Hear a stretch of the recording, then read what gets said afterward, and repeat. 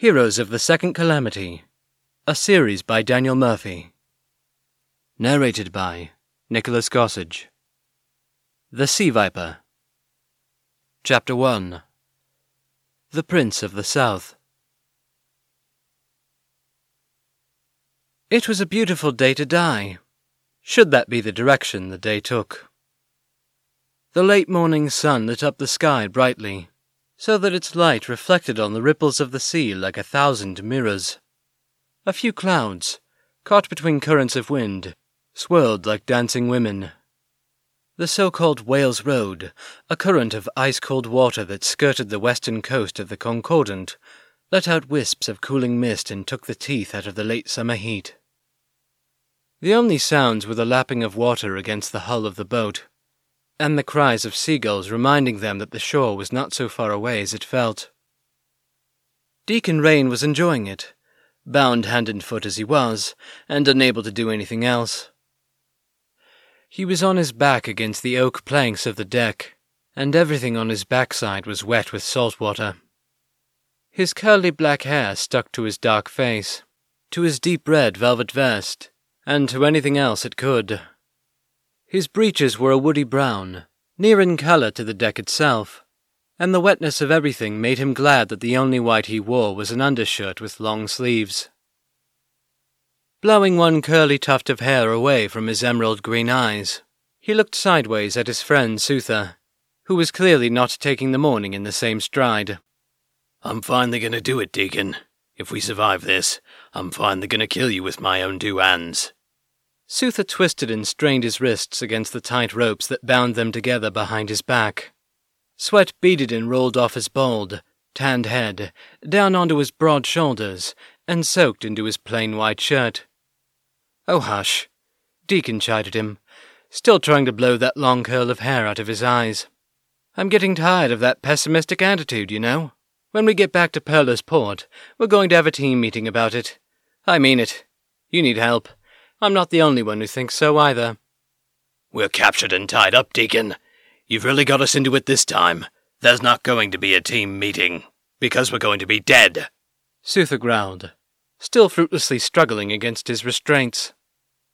Deacon rolled a little so he could see their captors, a ragtag crew of 5 men, and a shaggy dog that had moved so little he wondered if it were dead. They had been mostly tending to the sails, ignoring their prisoners so that they could bring their small wooden schooner into alignment with the icy current below. "Hey, you there! Isn't this all a bit dramatic?" he called. "It was just a little game of lucky knuckles. I bought those dice this morning. I swear I didn't know they were cheats. Come on now, can't we all be reasonable about this? What was your name there, good sir? Caden, yes?" The wind and salt-beaten man finished securing a rope, then sat down on a crate not too far from Deacon and Suther. "Norn," he said, sitting and wiping some sweat from his own forehead. "My name is Norn." "Yes," Deacon cooed. "Norn, that's what I meant. Norn, my friend. Come on, we can talk about this, can't we?" Norn smiled and pulled out a long, well-used dagger, turning it in the sunlight and giving them a wicked grin. "Quite a little racket you were running in that pub, until you cheated the wrong man, and slapped the wrong woman's ass," another crew member added, stepping forward, his sunburnt forehead all twisted in a scowl. "Look, sir, I couldn't have possibly known she was yours. And pissed on the wrong man's boots," a third stepped towards them, and as though to accentuate the point, put his boot up on the crate where Norn sat. "All right, that one's on me. I should have looked before I pissed off that balcony, but Salty Dog is sick," a 4th man said, and then stooped down next to the dog to rub his neck and ears. "What the hell is wrong with you? Dogs can't eat chocolate." "Now that's not my fault," Deacon argued. "When I stepped out to take a piss, he ate it from my plate." "Your plate was on the floor," the man frowned, and Salty Dog whimpered in apparent agreement. Deacon blew air through his lips. He had him there. The 5th man came over and sat by Norn. He looked more battle-hardened than the others. A gruesome scar cut across his left cheek, and ended in a gnarled ear. Deacon had figured that he was their leader, though he hadn't heard his name yet. And what heinous offence did I commit against you, good sir? Deacon asked. You insult my crew. You insult me, he answered curtly, then rolled his right sleeve up to his elbow to reveal a tattoo of a black hammer over a flame. With twisted grins, the others did the same, and showed the same mark. Deacon eyed them and let out a low whistle. You've really got to like someone to get matching tattoos. I've just never been able to commit like that. There was that one lass, in Bowdenville, but peace keep me, I doubt I'd have been the first lad to— They're members of the Black Forge, you imbecile, Suther grunted, turning himself over so that, with great effort, he could get up onto his knees. Did you think on what we should do with him, Captain? Norn asked the scarred man. Suther interrupted them. I have never met this man in my life. Norn laughed. Didn't seem that way none when you was helping him hustle our table, driving wages up with your shit bids. It was all his idea, Deacon assured them. I'm an innocent man, caught in this criminal's schemes. You son of a bitch! Suther shouted. Enough! The captain interrupted, rubbing his forehead. This whole thing has given me a headache. For all your shit luck, you've got one blessing today. The Black Forge has strict rules about killing, and as frustrating as you are, you don't meet the requirements. Deacon raised an eyebrow and rolled over onto his belly to better see everyone. You mean you didn't bring us out here to kill us? Well, that's the thing. The captain smiled in a way that Deacon wasn't sure he liked. I shouldn't kill you. I also can't let these insults go unpunished. Very reasonable, sir. Deacon perked up. Pick your fine, we'll pay it. I've some shill to my name still, even after your men generously relieved me of my winnings. Cheat winnings, Norn grunted. I've an idea, the captain assured them. I shouldn't kill you, but that doesn't mean I have to let you live. He pulled out a knife of his own now and showed it to them. I'll free one of your arms, then chuck you both overboard into the Wales Road. We're only a league out from shore. If you're cunning with a knife and skilled with your breaststrokes, I'd say there's half a chance you'll reach land alive. More than fair, eh? He turned to regard the rest of his crew with a sly smile. Suther's face was a study in worry. Deacon could possibly survive such a thing, but Suther could not swim. The stout man cast a worried, grievous stare at his partner. We have to tell them. We have to. They won't kill us if they know. Deacon seemed to brush it off. I think we stand a perfectly good chance of making it to shore. I do, at least. And you did just say that you're going to kill me if we both get out of this. So? Damn it, Deacon. Think of someone but yourself. Just this once. Tell them. Tell me what? The captain leaned forward, looking both confused and interested at the same time. Who are you, young'un? He asked, pointing the tip of his knife towards Deacon.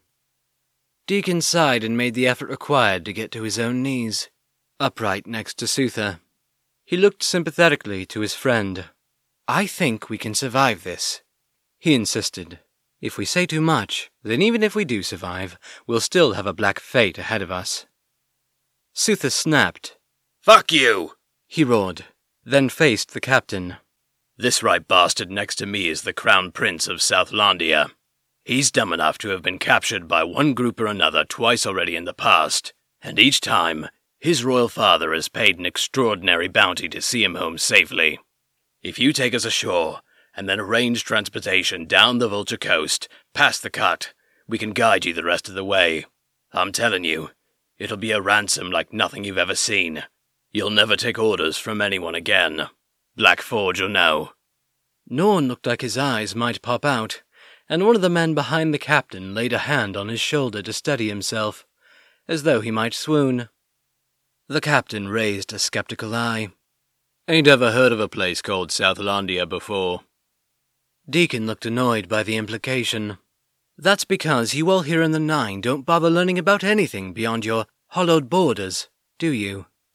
Most of you don't even know there are whole countries out there, and still call anything further than the desert the Darklands. Don't blame us for your lack of geographical wisdom. Blame your archons and their book burnings. Watch it, boy, Norn hissed. We're all born in the light of the proofs up here. Piss on wherever you're from." "You are welcome to piss on where I'm from as soon as we get there. I will do the same," Decan assured him, then widely regarded them all. "We don't have shill in Southlandia, but we mint in gold and silver, same as you all. The last ransom my father paid for my return would be equivalent to, I don't know, 100 golden shill rings here." 100? A crewman said. Shill rings? Another gasped. That's 1,000 golden shill. The captain was now in a somewhat precarious position, Decan knew. Even if he still had his doubts, the other 4 members of his crew had gold in their eyes. Men who think themselves so close to fortune don't mind a bit of mutiny to get there, and the quick glances he threw over his shoulders revealed that he understood as much. "Have you any proof of this?" he asked at last. Decan rolled his eyes. "If you check beneath my vest and shirt, you'll find that I am wearing a pendant. It has a cobra on it. That's a kind of snake not found here, but far beyond the Shine instead, in the rocky hills of Radakar. It looks like a regular snake, but has a frilled hood that extends out in a semicircle on either side up to the head. It is minted in gold, with a sapphire studded at the top, to represent the wandering star, Idash Ven, when it rises in the morning. This is the seal of my house, the royal house of Southlandia." Norn took it upon himself to check for this proof, and quickly moving to Decan, unceremoniously pulled his vest open and shoved a hand down his shirt. He smiled wide, then pulled the promised pendant out and over Deacon's head, dangling it from his hand. "That's solid gold," one of the other men said, whereas a third just whistled when it caught the light. "You'll need more than that to get past the naval blockade at the cut, though," Decan continued. "We have papers of entry, signed by my father. Otherwise, no vessels from the so-called Darklands can enter concordant waters. And the opposite is also true. We'll not be getting back to my country without those papers." "And pray tell, where are they?" the captain asked. "With a bit of luck, my things are still at the inn where we've been staying, back in Sea Haven. Not all too far from where you grabbed us, drunken as we were. I'm happy to send one of your men. The room key is still in my left trouser pocket. 3rd floor, west side. The one with the old iron knob. The others are all wooden knobs. It's easy to find," he explained. "Keep us here on the ship, and send a man you trust. We are talking about a lot of gold, after all." He let the suggestion linger, and it had its desired effect. Every thug on the boat eyed each other suspiciously. The captain spit on the deck and said, "It's worth checking out. If you've lied to us, though, you won't get your chance for a swim again. It'll be a knife in the gut, and I'll let your blood stain the decks." "As I'm telling the truth, we'll happily accept those conditions," Decan assured him in a calm voice, though some red-brown stains on one side of the deck caught his eye. Suther looked at him, uncomfortable but hiding his worry, and Decan gave him a quick wink. The 5 crew members barked orders at one another, the captain more than anyone. After a flurry of grunts, ropes, and curses, the schooner was back in motion and heading towards Sea Haven. They bickered among one another, tones alternately suggesting excitement or concern. Decan thought he could hear a few disagreements, and in particular, heard the name Joren more than once. It didn't seem to be the name of any of the crew, and notably, they would all quiet their whispers even further when the name came up. Whoever he was, it was clear that the captain was more concerned about him than the others. Before long they had moored at a small beach near the main port. Wiry but dense mangroves, still with the deep green leaves of summer, wove their roots along the hidden embankment. No sooner had they beached than the crew set to arguing over who should be allowed to go and grab the papers from Deacon's room. The captain, whose name seemed to be Tav, pulled rank on the others. He was not only the owner of the schooner, but was also senior to them within the Black Forge.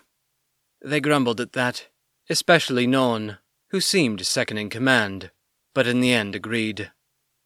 Tav fetched the key from Deacon's pocket and let himself down onto the shore, disappearing through some bushes. On the other side of those bushes, he knew he would find a well-trodden dirt road that would take him to the southern entry of the seaside village. From there, according to Deacon's instructions, it would only be about 15 minutes to the Sea Pig Inn, where he would speedily secure the documents and then return straight away. The captain had barely been out of earshot for a minute when one of the crew snarled. "Joren ain't got shit to do with this. To hell with him.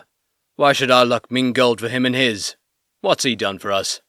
The grimace on Norn's face showed he agreed, but didn't quite know what to do about it. "If we're sailing down the Vulture Coast, we ain't much choice about it. It's Joren's waters for leagues round the White Spire, and if we go further out to sea than that, we're half again as likely to see the Cardinian Navy. Spit on the Navy, and spit on Joren," he grumbled, drawing a sneer of agreement from the others. "It's a small schooner and we've plenty of fishing gear and nets. Someone flags us down, we'll just say we're fishing." Norn shook his head. "And the 2 guys we've got tied up on the deck, we're going to splain that away, are we? By the proofs, you're a dumb lot." That quieted the others down, but their whispered grumbles continued, and Norn had more than a few glares behind his back.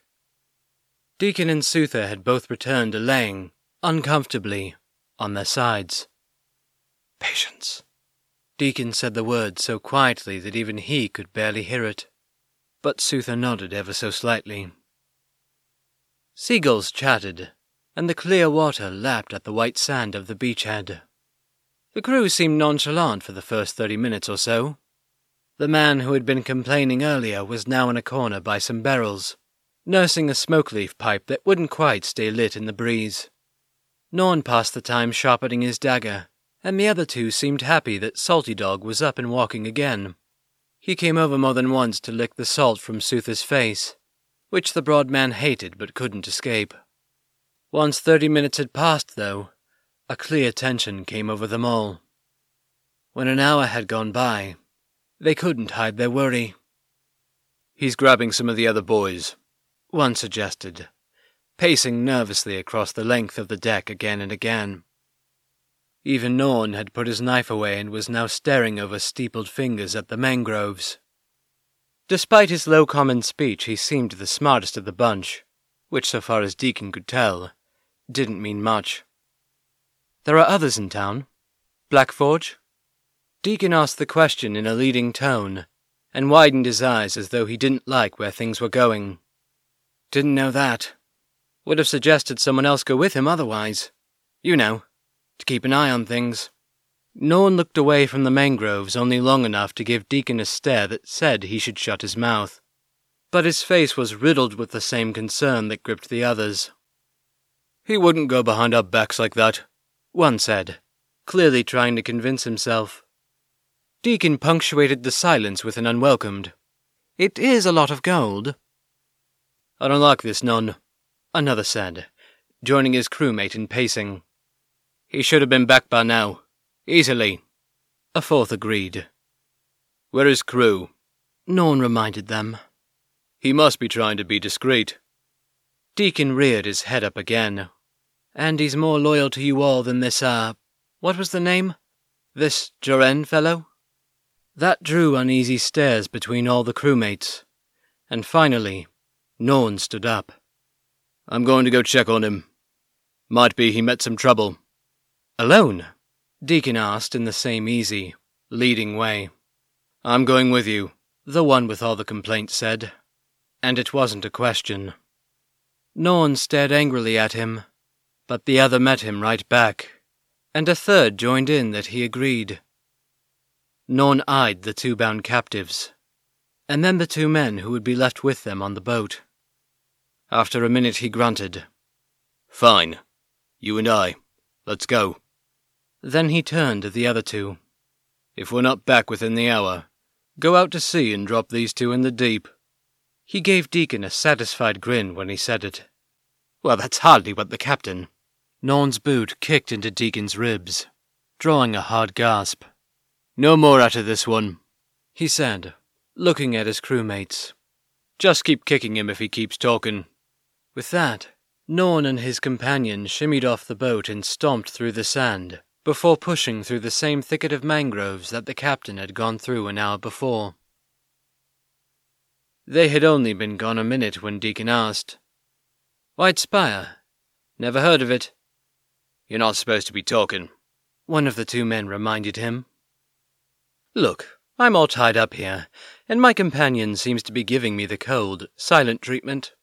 No knives in words, my friends. No knives in words. We could all sit here quietly, or we could pass the uneasy minutes with some conversation. You two seem more reasonable than the rest of that lot. The dog seems better." "His name's Salty Dog," one explained. "Yes, I had gathered that," Deacon said. "And your names?